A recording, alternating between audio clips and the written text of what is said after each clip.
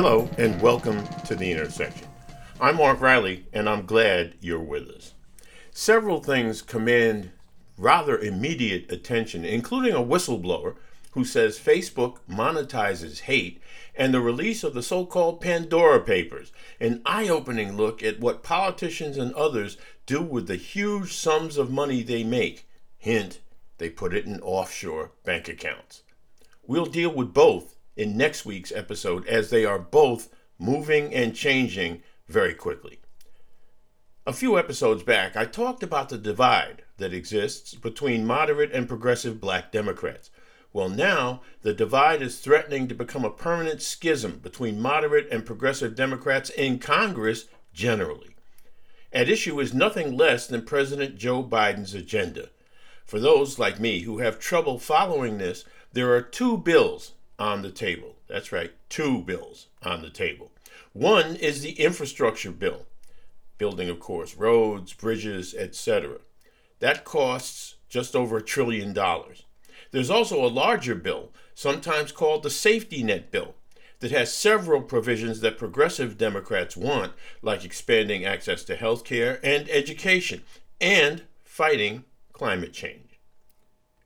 And quite a few others, as a matter of fact. The cost of that bill is somewhere around $3.5 trillion. Now, it ought to be said right off the top that when we talk about these figures, trillions of dollars, we're not talking about 1 year or single year outlays of that much money. These are over, whether it's the infrastructure bill or the safety net bill, these are over fairly long periods of time.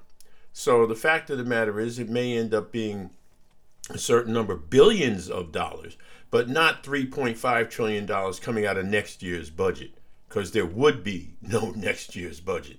Moderate Democrats in the Senate, like Joe Manchin of West Virginia, want the cost of the safety net bill to be cut. This is where the tension exists.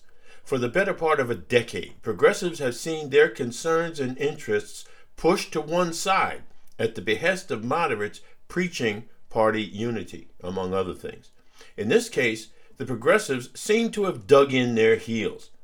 And well, they should. They're nervous that moderates will sell them out on the reconciliation bill, the safety net bill, so a good number of them are refusing to vote for the infrastructure bill. Enough of them, in fact, for House Speaker Nancy Pelosi to postpone a vote while she tries to line up those votes. Enough to get at least the infrastructure bill passed. Progressives have been sold down the river before, but this time they actually seem prepared to blow up Biden's agenda to get what they want. This is fascinating, at least to me, on several levels. As happened so often in the past, one or two recalcitrant senators have held progressive legislation hostage. In this case, it's Joe Manchin and Arizona Senator Kyrsten Sinema. They both support the infrastructure bill while hedging on the safety net legislation. Both seem willing to horse trade, which may be a good thing, but progressives, again, have seen this happen before only to vote for half a loaf, which they don't seem to be ready to do this time. There is, thankfully, time to negotiate a viable compromise. After all, these folks are members of the same political party. It does my heart good, though, to see the so-called left wing of the party standing up to the moderate naysayers. Manchin says he doesn't want to see America become an entitlement society. This even though he makes an estimated $500,000 a year in dividends from coal company stock that he owns. Some might call that hypocrisy. I'll leave it to you to decide.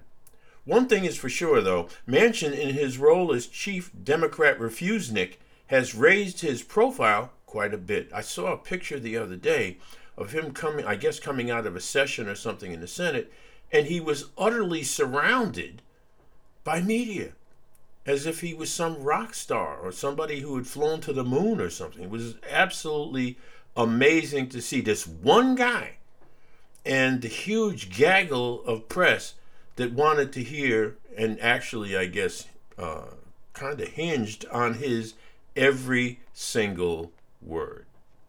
Now, I think that he is the one that Joe Biden and others have to kowtow to in order to get things done on Capitol Hill. He's following, by the way, in the footsteps of former Senator Joe Lieberman, a one-man bulwark against even programs that end up being popular. Keep in mind that the infrastructure bill was originally negotiated by Manchin and Sinema. What usually happens in these things is that progressives are told they need to jettison some of the things they want in the reconciliation bill in order to get both pieces of legislation passed. I, for one, would love to see the progressive wing of the party maintain its hardball stance. It may end up making Nancy Pelosi look bad in the short term, but I believe they're fighting for what's right. What I'm sure irritates the moderates is that the reconciliation bill would be funded through taxes on the wealthy. Nothing makes some Democrats act like Republicans more than the notion of taxing the rich. Just ask AOC. The White House is putting on a happy face and saying the two sides will come together and pass both bills. Maybe, but the political landscape is starting to change for those who pay attention. Members of Congress who wear their moderate street cred like a badge of honor may find it comes back to haunt them at the ballot box. More and more progressives are running for office, both in Congress and in state legislatures. There are some who even have the guts, and I say this advisedly, but I'm too old to worry about how people feel about this. They have the guts to call themselves socialists, which at one time, until very recently, and some might argue even now, is the death knell for politicians. Well, you know what? Not so much anymore. People used to think, and Democrats used to think, that calling yourself an unabashed socialist was a non-starter with the American public. I'm not so sure that's actually the case anymore, and we can get into a long and protracted discussion about what a socialist actually is and what the word socialism actually means. Now, certainly some of these insurgent socialists will lose, but not all of them. That means progressive negotiating tactics may get tougher, and to me, that is a good thing. So too are both these bills, infrastructure and safety net. I'm not arguing that one is better than the other, or that they're both bad, which is what the Republicans say.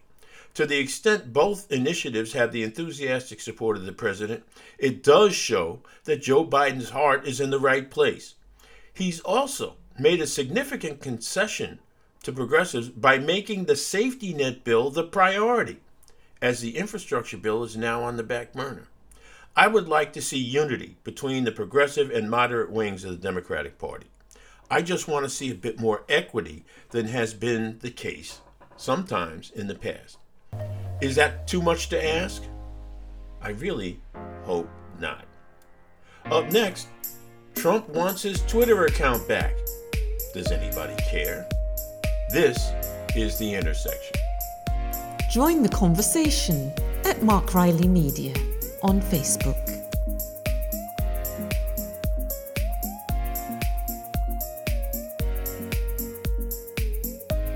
Welcome back to The Intersection. Well, much as I hate to talk about the man, Donald Trump is at it again. The grifter former president is now suing to get Twitter to restore his account. He wants a federal district court judge to issue an injunction forcing Twitter to restore his account pending the outcome of a lawsuit he filed against the social media behemoth. I won't bore you with all the twisted legal jargon Trump's lawyers are using to accomplish his aim. Suffice to say, he's referenced the First Amendment, which of course applies to government infringement that is, on free speech, not a private corporation. However, step back for a minute and think what Twitter means to Donald Trump. He had 88 million followers during his presidency, and his access to the platform allowed him to spew misinformation to a large segment of the American public. It also allowed him to direct his followers to various websites that raised money in his name. And we should not underestimate the importance of money to the likes of Donald Trump. For the record, His account was suspended 2 days after the attack on the Capitol. That would be January 8th of this year. And of course, some people blame Trump for fomenting that attack on the Capitol. He's also basing his case on censorship, saying the platform has power and control over discourse in America. I'm not even sure Twitter would want to own that one. None of this, of course, means Trump will prevail in this effort. Most legal experts I've read use a variation of Snowball's chance in hell to describe his options in this. So why is he doing it? Could it be that the civil and criminal probes of his conduct are closing in on him, which it appears they are? Is it that even some of his supporters are grudgingly admitting that is, that he lost last year, even if he won't? In order to promote himself and his myths, Trump must have unfettered access to his followers. Twitter provided that. Despite making noise about finding another platform or even starting one of his own, he's come up empty. It's gotten so ridiculous that he's lauding the audit of the vote in Texas. In case you're wondering, Donald Trump won Texas. Will Texas follow Arizona, whose sham audit showed Biden won by more votes than the official tally? Talk about desperate cries for attention. If there's one thing we know about Donald Trump, is that he can't stand not being the center of attention. And yet here he is, filing a frivolous lawsuit to keep his name in the news. Some people may think he's doing this as a prelude to running for president again in 2024. I still think he won't run, but he does enjoy the stranglehold he has on the Republican Party from top to bottom. Let's see how long he can keep it up. Meanwhile, not so long ago in a galaxy not far away, conspiracy theorist Alex Jones has found out he's run out of room when it comes to the lies he told about the Sandy Hook massacre back in 2012. I take this very, very personally because I actually attended the Sandy Hook School and actually went to Newtown, Connecticut, where I was raised, to cover the massacre the night after. Actually, it wasn't even the night after. It was the same night that it took place. It was certainly a numbing and yet transformative experience for me, walking among people who were still at that point processing what had happened, the totality, the enormity of what happened. And again, as a child, or even as an adult, your mind goes back to those days when you attended the very school where this massacre took place.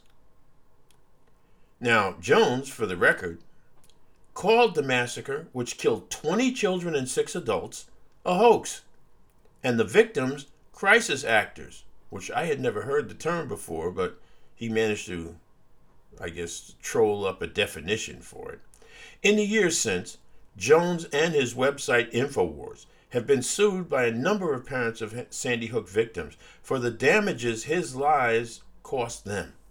Several, for example, received death threats. That's right, death threats from people who bought Jones's lies. As a matter of fact, one person was sentenced to jail, I think it was for 5 or 6 months, after being convicted of threatening the lives of parents of victims of the Sandy Hook massacre.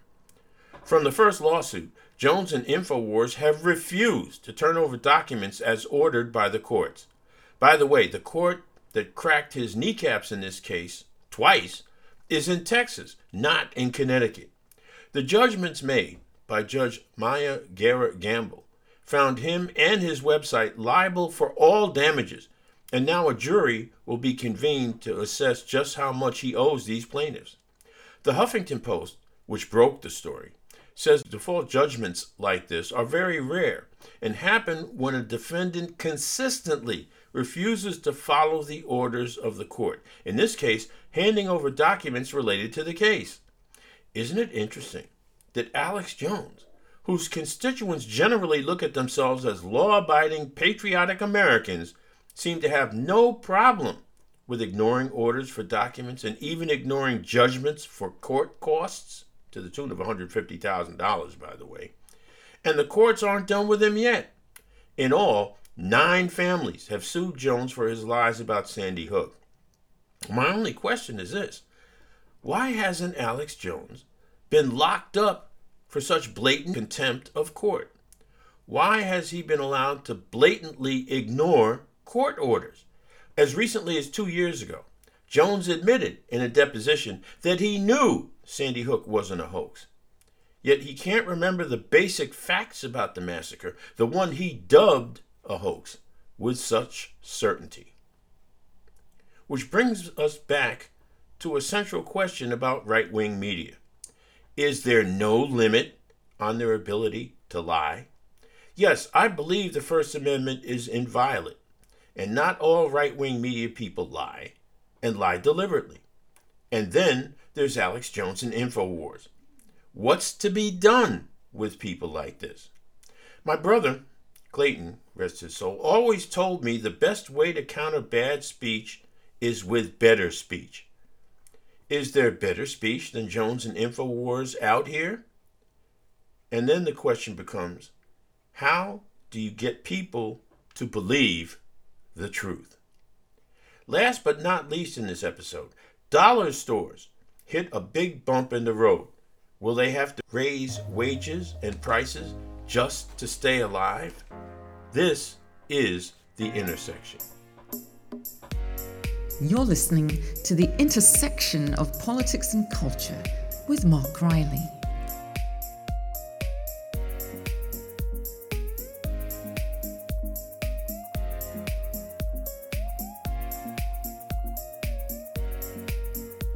Welcome back to The Intersection. Dollar stores, those ubiquitous places where cheap goods can be had at low prices, seem to have hit a speed bump in the road of late. The New York Times has an interesting article that points to several factors that are hurting these stores, once considered huge profit centers. So much so that 1 in 3 retail stores scheduled to open in the U.S. this year is a dollar store. Many people don't think much of dollar stores. And they're the kind of retail of last resort, the place poor folks go to buy stuff that probably won't last them very long, if at all. Well, the pandemic, which at first increased people flocking to these stores, now has presented a new set of challenges. One, and this is the one that kind of interests me more than the others, is worker burnout. As other stores have raised their workers' wages, dollar stores are now finding themselves paying less than their competitors, in some cases, way less. That, coupled with long hours, makes for workers who decide to leave the minute something better comes along, and in some cases, even before something better comes along. There are also supply chain issues, since much of the items sold in dollar stores come from overseas. Dollar stores aren't unique in this regard, but they are now faced with passing increased costs to their consumers. That, in some cases, means no longer actually being dollar stores. And in contrast to managers that is working longer hours, dollar stores' part-time workers don't even always get enough work. Not enough workers too often results in disorganized shelves in dollar stores and long lines at the checkout counters. Now, to say in fairness, short staffing is not unique to dollar stores. You see it more and more often because, in part, post-pandemic, as we've talked about before, people are taking a long look at their work choices.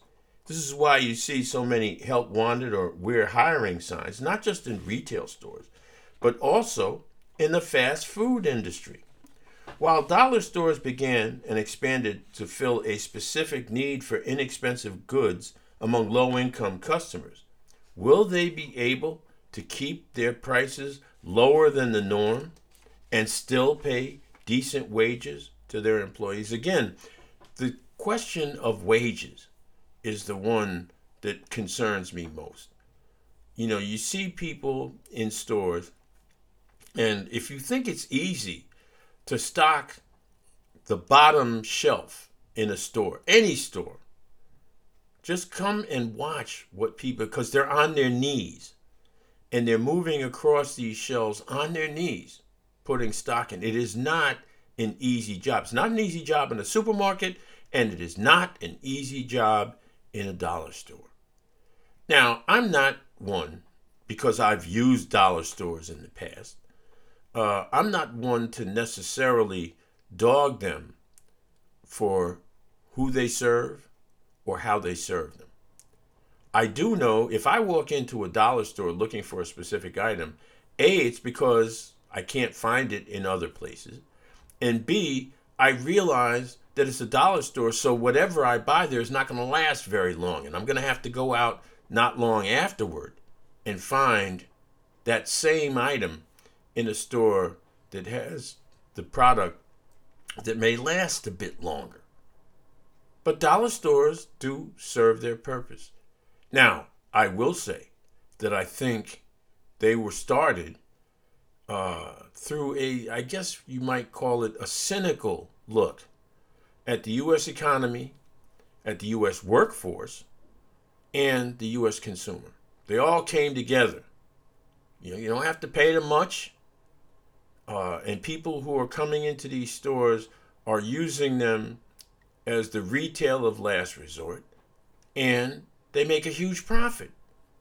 And I don't want to necessarily liken them to some other implements that are aimed at low-income consumers. I could, but I'm not gonna. All I'm saying is, will the dollar stores be able to maintain low prices, fix the supply chains, without which they have no product, and raise wages to a livable level, and fix their part-time problems? Maybe, or maybe not. Thanks again for listening to this episode of The Intersection. The executive producer of the broadcast is Ms. Kim Jack Riley. Music is by Eric Lund. Until we meet again, please stay well.